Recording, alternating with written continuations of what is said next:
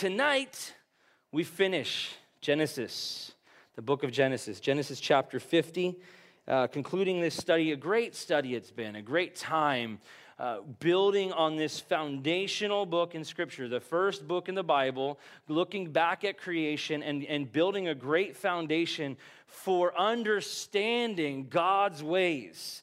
Right? And we're still not going to put it all together. We're still not able to entirely figure out God's ways, but we're building a foundation.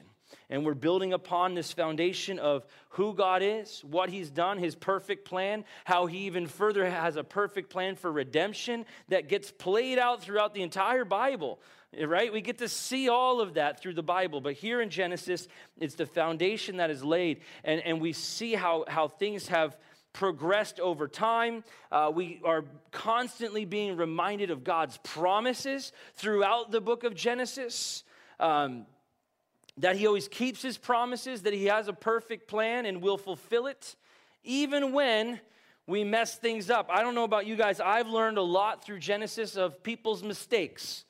Right? We read a lot. It's like every other chapter. It's like, oh, there was blessing. And then people took matters into their own hands. And they messed things up. And then the next chapter, oh, there's blessing again because you're walking in the ways of the Lord. And then the next chapter, and then they took matters into their own hands again. And then they messed things up. And then God stepped in and there's blessing. It's just this back and forth, right? It felt like every other chapter we're going through in the book of Genesis like that. And so when we get to see, though, the faithfulness of God and how He fulfills His promises, even when we mess things up. Even when we take matters into our own hands and we think that we know better, we think that we've got it figured out, or we fall victim to the lie of the enemy, right? We get deceived and we fall victim to that. We take those matters into our own hands and we doubt the promises of God and not trying to fulfill God's promise without God. But then He's like, no, I'll fulfill the promise the right way. And so we've seen a lot of that throughout this book, and we're going to continue to really, you get to see that throughout the Bible. And we can look at that and testify of that in many of our own lives, how we take matters into our own hands, and yet God needs to show up and intervene and fulfill His promise the right way when we try to fulfill the promise for Him. Here we are, chapter 50. Then Joseph fell on his father's face and wept over him and kissed him. And Joseph commanded his servants, the physicians, to embalm his father. So the physicians embalmed Israel. 40 days were required for him, for such are the days required for those who are embalmed. And the Egyptians mourned for him 70 days. So before we even jump right into this, we have to just remind ourselves a little bit. Chapter 49, Jacob died.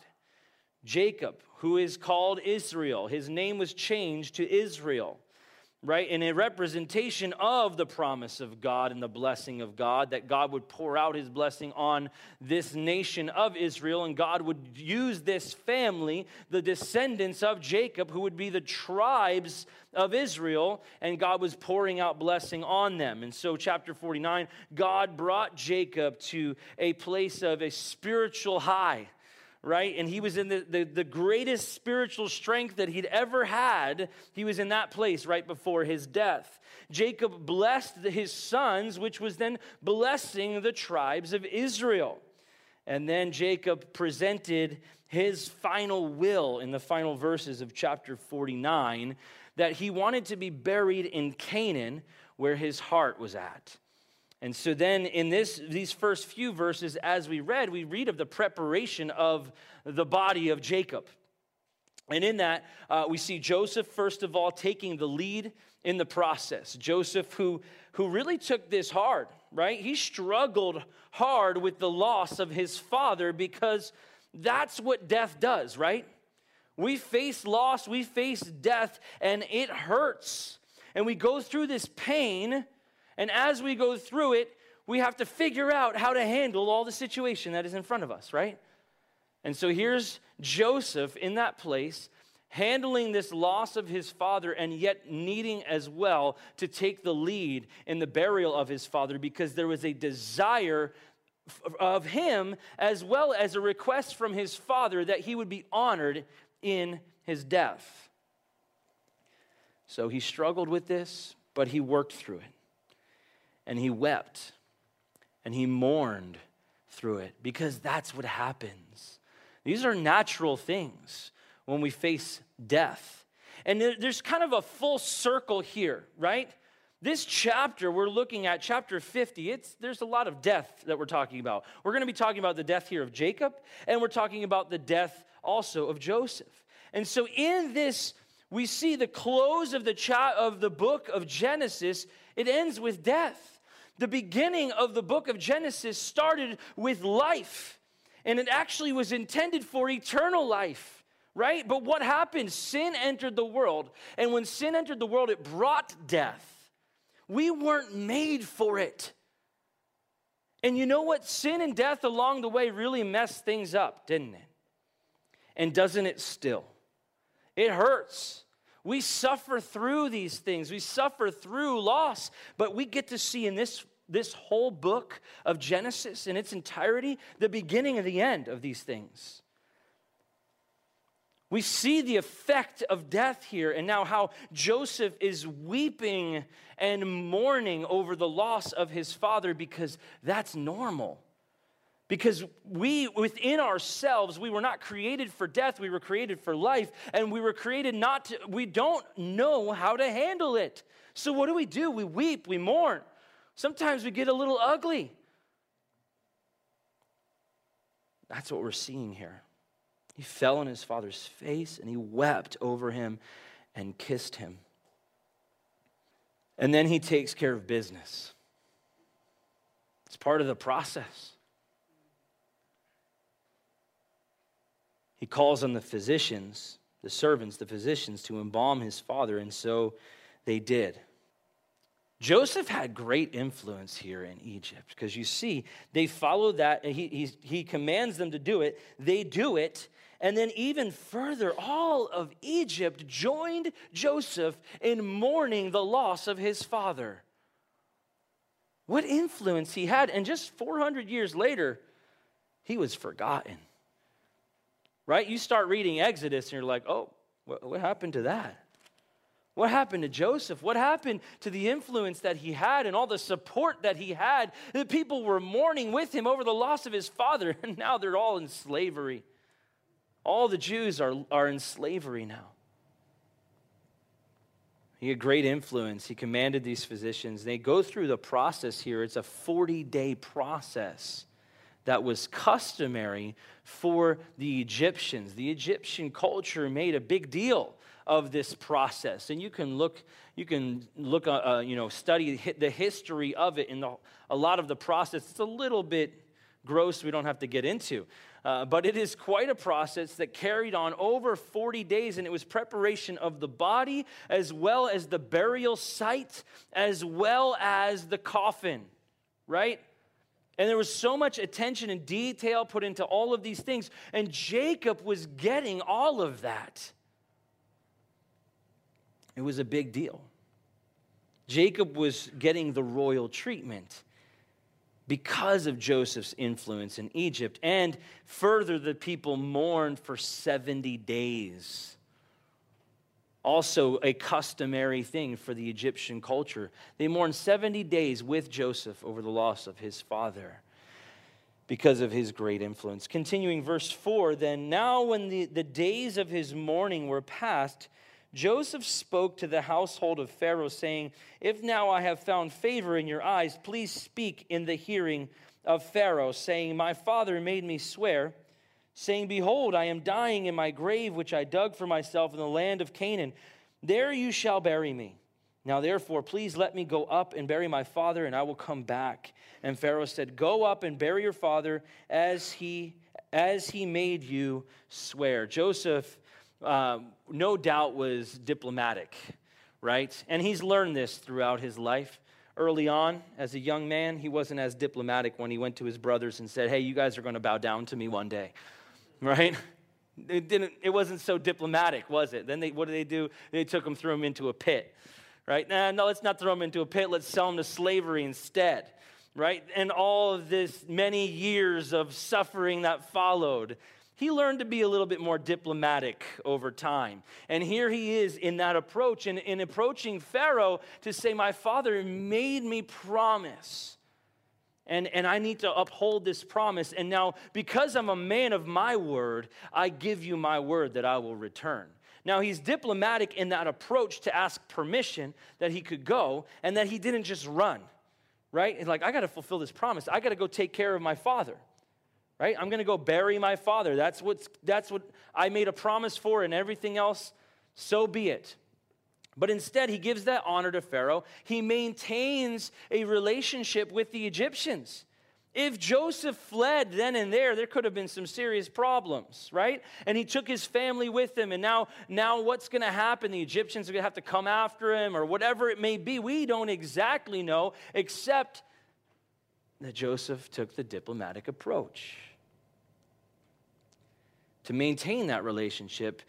And then, being a man of his word, Pharaoh allowed it because he knew, hey, you made a promise to your father. I'm going to allow you, and I'm going to help you uphold that promise.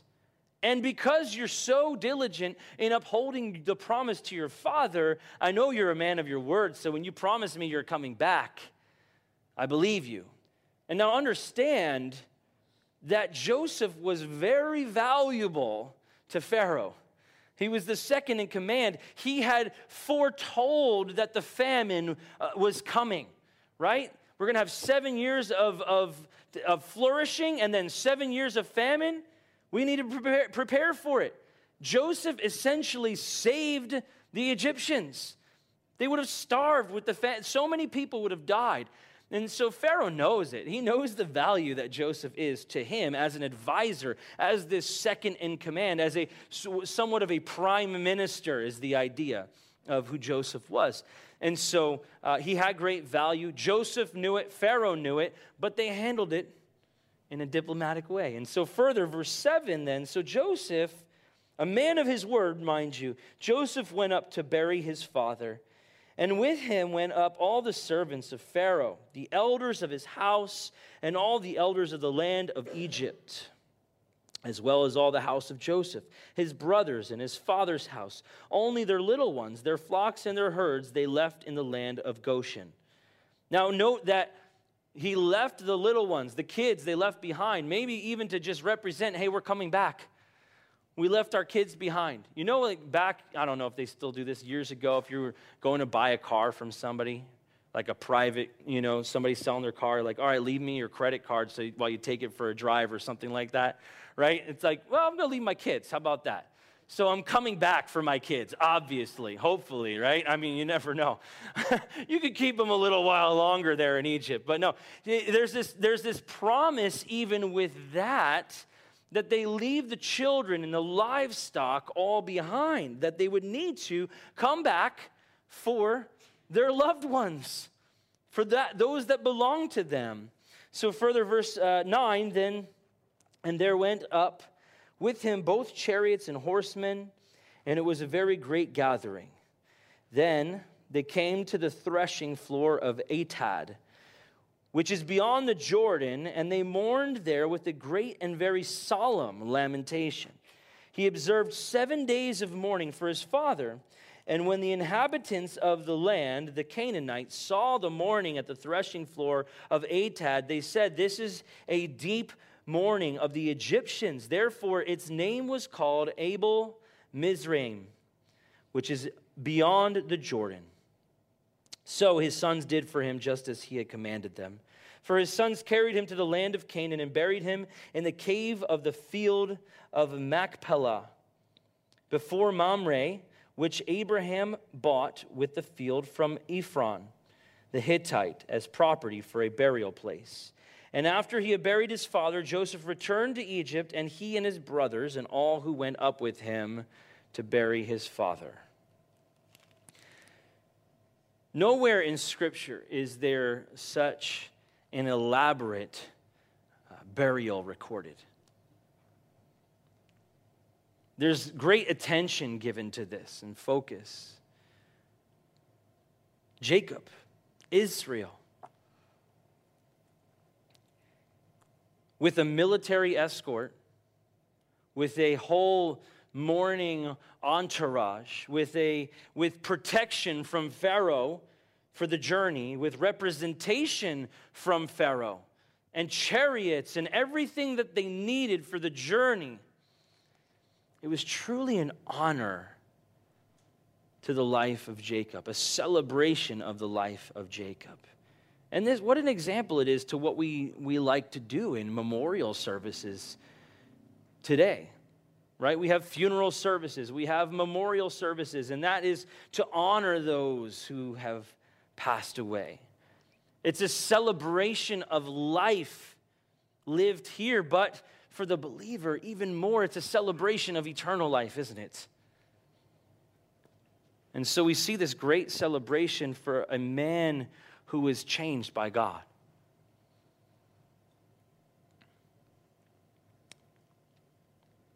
And his sons honored his wishes here. It tells us that they did as he commanded. And what's interesting is that most often, the sons of Jacob were a disappointment to him, weren't they? In life, they constantly disappointed their father. Oh, we lost Joseph. Here's his coat. Later on, going to Egypt, they come back empty-handed. They could get into all sorts of trouble because of what they had done. And they had to leave Benjamin behind. And we have all these problems that we're facing. Constantly coming back to their father like, hey, man, it's more bad news. Until finally they say, your son Joseph is alive. But now in death, after a life, honestly, life that was lived, that they would constantly disappoint their father, now they honor him in death.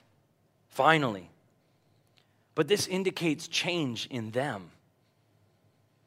They were changed through all of these many years of turmoil, of putting themselves through misery and living a lie, and now seeing redemption through all of it. Now they're changed. Changed men who are honoring their father. Not holding on to regret, but moving forward in hope. You see, that's what we need to do when we face death. Not holding on to regret, but moving forward in hope. I read a great quote today, and it was just a blessing for me today. I don't know who it's by, but it was a good quote. It says, tragedy doesn't ruin us. Hopelessness does. Hold on to hope however you can. You see, we face so many losses in life. We face so much tragedy. And honestly, more and more all the time, there's more loss. And maybe it's little things sometimes that just frustrate us. Or maybe it's big things that really cut deep.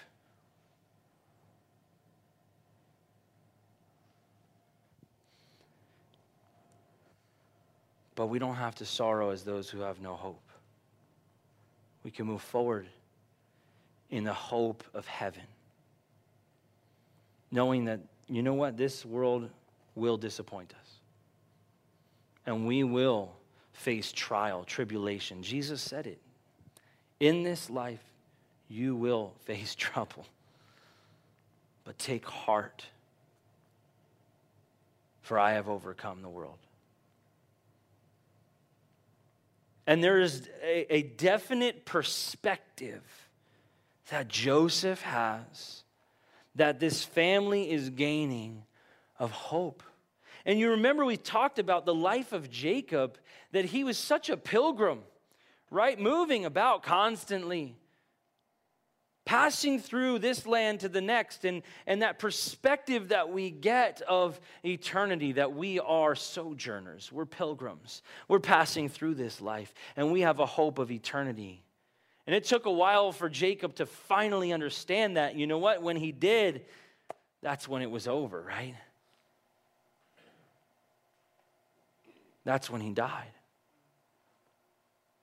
But Joseph, pressing on in that perspective, And for us, we need to press on in that perspective. Not holding on to regret. That's how we can celebrate life during such times as these.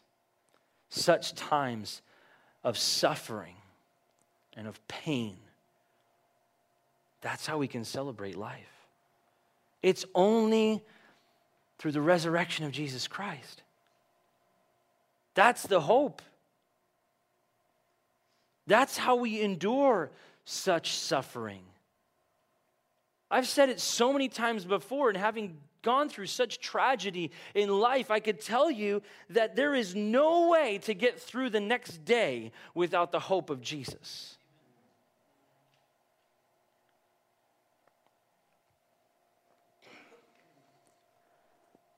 So they followed through. They buried him in the cave that Abraham had purchased. The burial place of Sarah, Abraham, Isaac, Rebekah, and Leah, it tells us. Leah, who Jacob seemingly neglected as a wife, but honored her even in her death. We continue verse 15.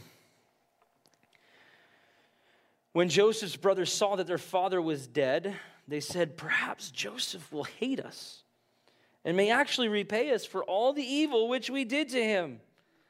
So they sent messengers to Joseph, saying, "Before your father died, he commanded, saying, 'Thus you shall say to Joseph, I beg you, please forgive the trespass of your brothers and their sin, for they did evil to you. Now please forgive the trespass of all the servants of the God of your father.' And Joseph wept when they spoke to him. Then his brothers also went and fell down before his face, and they said, 'Behold, we are your servants.'" So Joseph's brothers, they had a little relapse here.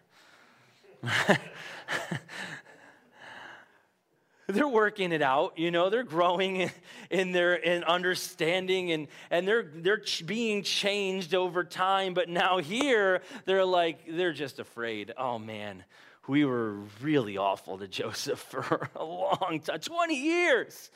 I mean, that's a long time. We left him for dead twice. Right? I mean, this is not a good situation. So maybe he was just holding on to relationship for dad's sake. And now that dad's gone, what's he going to do to us? Now there's a recognition of guilt here as well, that they were wrong. They were afraid, though. Great fear came over them after Jacob's death. Maybe he'll repay us, right? They're admitting fault. We were wrong. We were so wrong. We had done so many terrible things. And in that, they were fearing justice. And Joseph, he certainly had all the power to make them pay, to make them suffer for what they had done to him. Right? And that's what they're afraid of, that he's going to make them pay. But they misjudged the situation, didn't they? What are they doing again here? They're taking matters back into their own hands. Not trusting the work of God. God already made a way for them to be delivered and saved through the famine. Right? God already brought them into reconciliation with their brother. And there's great promise fulfilled in that. There's great hope in all of that. And yet they're like, whoa, hold on. I don't know. Do we really need to believe this right now? Should we really believe it right now? Or are we going to take matters into our own hands again? So that's what they do. And in this, they come up with a plan. The same idea, the same thing we see throughout the entire book of Genesis, people taking matters into their own hands and coming up with their plans. And in their plan, they send a messenger. Before your father died, the messenger, they said, hey, you need to go, here's what you need to say to Joseph. Try to soften things up, make sure that we're okay. Before your father died, and there's this whole script to follow. This was likely a made-up story. Okay, there's nowhere that records that Jacob said these things. Jacob saw the reconciliation, right? He believed it. Joseph certainly was walking in that reconciliation, but here they are. Hey, we got to just make sure we're okay. So they make things up, but nonetheless, they felt unworthy to ask for mercy from their brother. They send a messenger ahead. And for us, guys, we need to realize there's so many things that we have done in life, right? And that we still do every single day that we are in desperate need of mercy. And we look to Jesus and we need to just ask. We need to confess our sins. First John tells us if we confess our sins, he's faithful and just to forgive us our sins and to cleanse us from all unrighteousness. All we need to do is confess and come before him and be open and honest and be reconciled to God. And there, we get this picture here of what we often do when it comes to God. And there's this whole religious system that's been built that puts a separation between us and God. It says somebody else ask for mercy. I can't do it. And maybe you feel this way sometimes. You're like, I'm too messed up. I've done all the worst things that you could imagine. Thrown my brother into slavery. It's a mess. But we can come directly to God. We can come boldly before the throne of grace and ask. Directly, we can ask God because of Jesus, because he died on the cross. And so here, these brothers of Joseph want to soften things up and see what's going on and see if everything's okay. And how do we proceed from here? What if he's mad at us? What if he's going to now repay us? But then it says that Joseph wept. Joseph wept at their doubt, their fear. And those two things will often go hand in hand, right? When we start to doubt, then we start to get afraid. When we fear that the worst may happen and there's no way that God's promise can be fulfilled. Because of all of this madness, because of all of this chaos, and because of all the terrible things that I've done and all the suffering that I go through, it's not possible that God can fulfill his promise. These are the lies that we begin to believe. And that's where Joseph's brothers were at, and Joseph wept at this misunderstanding of his character and the kindness, the mercy that he had already given. Right? We read in Romans that his kindness is what leads us to repentance, not our own retribution. And that's what they were worried about, was retribution. Oh no, what are we going to do? We need mercy. Joseph wept at that. He wept at their doubt and fear.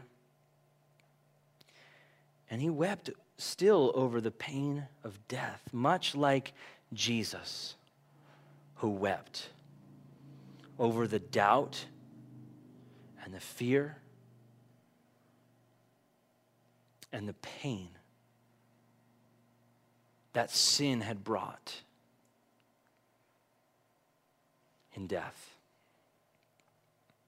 Verse 19, then Joseph said to them, do not be afraid, for am I in the place of God? What a proclamation here. Do not be afraid, for who am I? I am not God, is what Joseph is saying. Yet we have a beautiful picture of Christ here, don't we? We have a great example of the grace of God, but he's saying, who am I? I'm not God.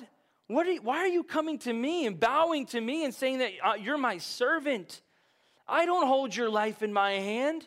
I've already given this all over to God in reconciliation. You should too.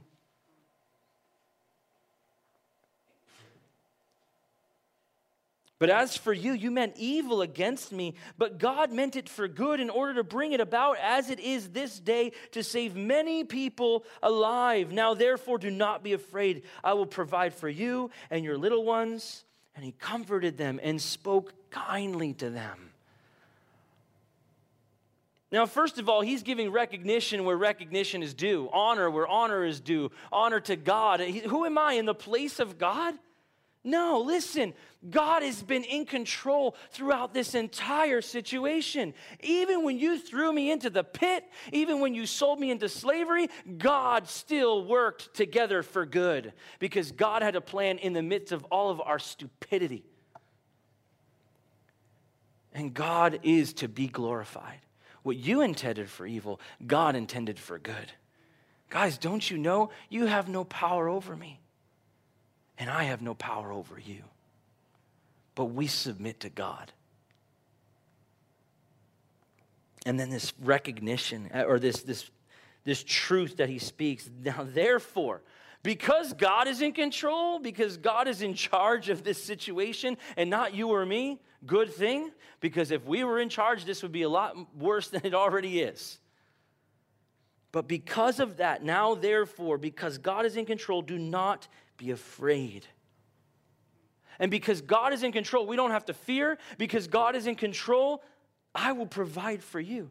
He's not even saying because I'm in control, I'll provide for you. He had the ability to say, I have within my power to provide for you. No, but because God is in control, because God has shown himself faithful through these many years of suffering, because God has brought reconciliation, then we're going to walk in that reconciliation. And as we walk in that reconciliation, I'm going to provide for you. I'm going to make a way for you and for your little ones. Oh, more than just you, I've got your best in mind. Because God is good, I've got your best in mind. Because God is good, I'm going to take care of you and your little ones, your kids. The blessing goes beyond just this relationship. And we've come a long way, haven't we? But we've come so far that I'm even going to take care of your kids. And he comforted them. And he spoke kindly to them. He didn't reminisce about, hey guys, remember that time you threw me in the pit? Remember when you pulled me out of the pit and then you sold me to slavery? He spoke kindly. This speaks of compassion and mercy. The kindness that leads to repentance. He spoke with that compassion and that kindness, and comforted and strengthened his brothers. He said, do not be afraid.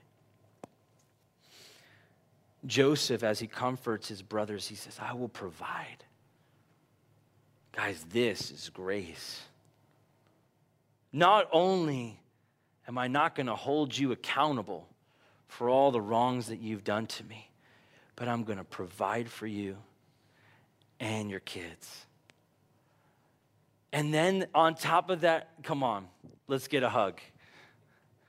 On top of that, let's have some good fellowship with each other. I mean, that's grace, isn't it? Grace is getting what we don't deserve. And for them, they deserved retribution, didn't they? They deserved to be repaid evil for evil on human terms. But grace says, no, you're not going to get the evil. You're going to actually get good. You're going to be blessed. This is Joseph as a picture of Christ. Through all the wrong that is done, he says, here's grace. Here's not just an escape from death, but here's a gift of eternal life in the heavenly places. This is the story of Jacob, grace. Constantly taking matters into his own hands. This is the story of Jacob's family. It's grace. This is the story of redemption. This is the story of the Bible. This is the story of us. It's grace. This certainly is the story of Genesis. As we bring the book to a close in just a few moments here, that's the story to remember. So many people misunderstand this book of Genesis and think that there's so much wrath and judgment poured out. But there's so much grace poured out. Because what we need to recognize is that sin is wicked and ugly and brings about death and destruction. Yet God still redeems and restores and reconciles. That's what we see taking place. Verse 22, so Joseph dwelt in Egypt, he and his father's household, meaning with his brothers, right? They still continued in fellowship. They still had relationship. And Joseph lived 110 years. Joseph saw Ephraim, his children to the third generation, the children of Machir, the son of Manasseh, were also brought up on Joseph's knees. So Joseph lived 110 years, a good long 54 years after his father had died, with the blessing of many direct descendants and then even influence within his whole family, brought up around him. In verse 24, and Joseph said to his brethren, I am dying, but God will surely visit you and bring you out of this land to the land of which he swore to Abraham, to Isaac, and to Jacob. God will keep his promises and bring you back to Canaan. You see, at this point, Joseph was, in a sense, the deliverer, right? He had saved them. And they maybe had this idea that he was going to bring them back to Canaan, which is the land of promise. But now he's saying, guys, I'm dying. But God will keep his promises. Let there be no doubt about it. God will surely visit you. What a great recognition, once again, of who's in control. He said, look, I'm dying, but I'm not God. I already told you that a long time ago. But God will visit you. That's better than me.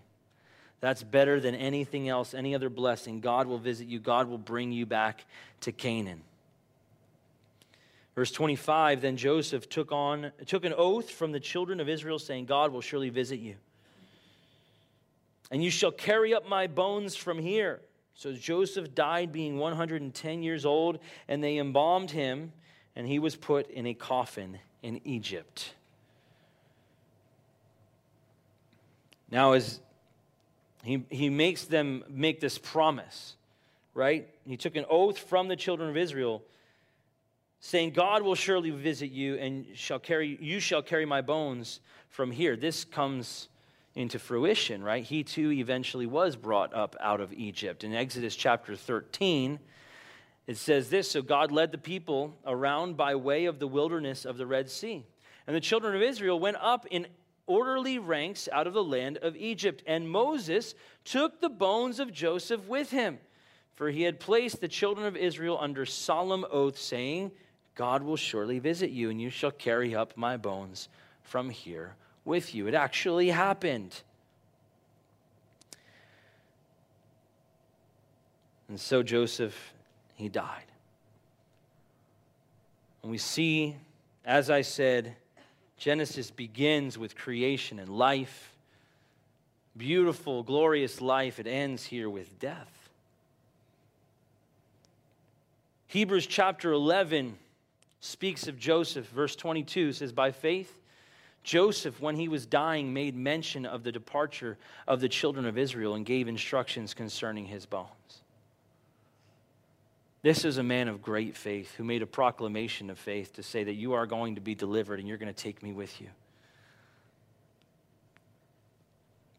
The people of God will be delivered from this land of Egypt. And they didn't even know all that was in store for them. The 400 years of slavery that would follow. But Joseph had great faith. Genesis begins with creation and ends with a coffin. Begins with glory and ends with a grave. But what we see here is that throughout Genesis, the lie of the devil is exposed. What did the devil say? when he lied to Eve, he deceived Eve. He said, surely you will not die. But then we see a whole 49, or all these chapters to follow, right? In which there's death and lots of it. God had to completely destroy the earth with a flood, but showed grace through an ark. Nations were wiped out entirely. We look at Sodom and Gomorrah and the wickedness and the sin that brought direct destruction. God had to cast judgment over the sin, but God warned them from the beginning. The devil said, surely you will not die. Well, I think God proved the devil to be wrong.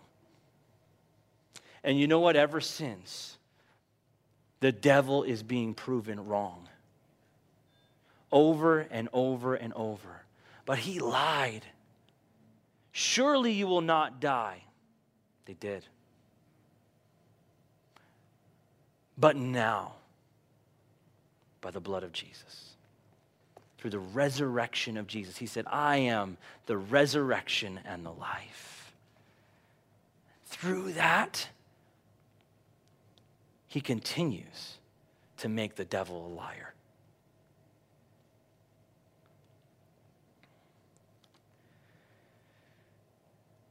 We see that truth, that sin brought destruction and death as God said it would. We see that sin and death cause men to doubt the promises of God. And we see God's grace through it all. We see his hand through it all. We see it throughout this book. We see it throughout the Old Testament. We see it throughout the New Testament, and we see it throughout all of history. God's grace, amazing grace. And we see that God has and always will keep his promises. Let's pray.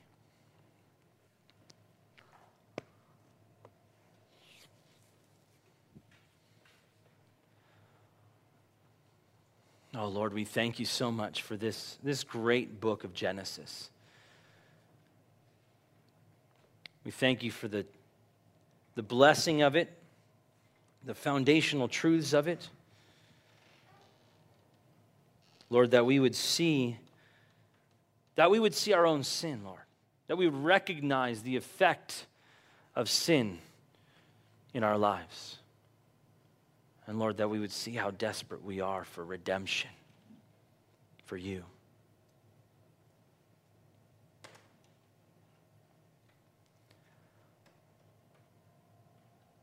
Maybe you're here tonight and you don't have a relationship with Jesus.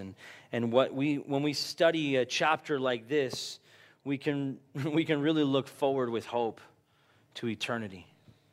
That hope of eternal life, of everlasting life, comes through relationship with Jesus Christ. And we don't have to look at the destruction, but we can see our sin for what it is, and that our sin brings death and destruction. But the gift of God is eternal life through Christ Jesus our Lord. And so I invite you today, if you've never entered into relationship with Jesus, you've never invited him in to be your Lord and Savior, would you do that tonight? And you can pray this prayer with me. They're simple words, but it's an expression of faith, an expression of the heart. And you could say, Dear Jesus, I confess that I'm a sinner and I need you.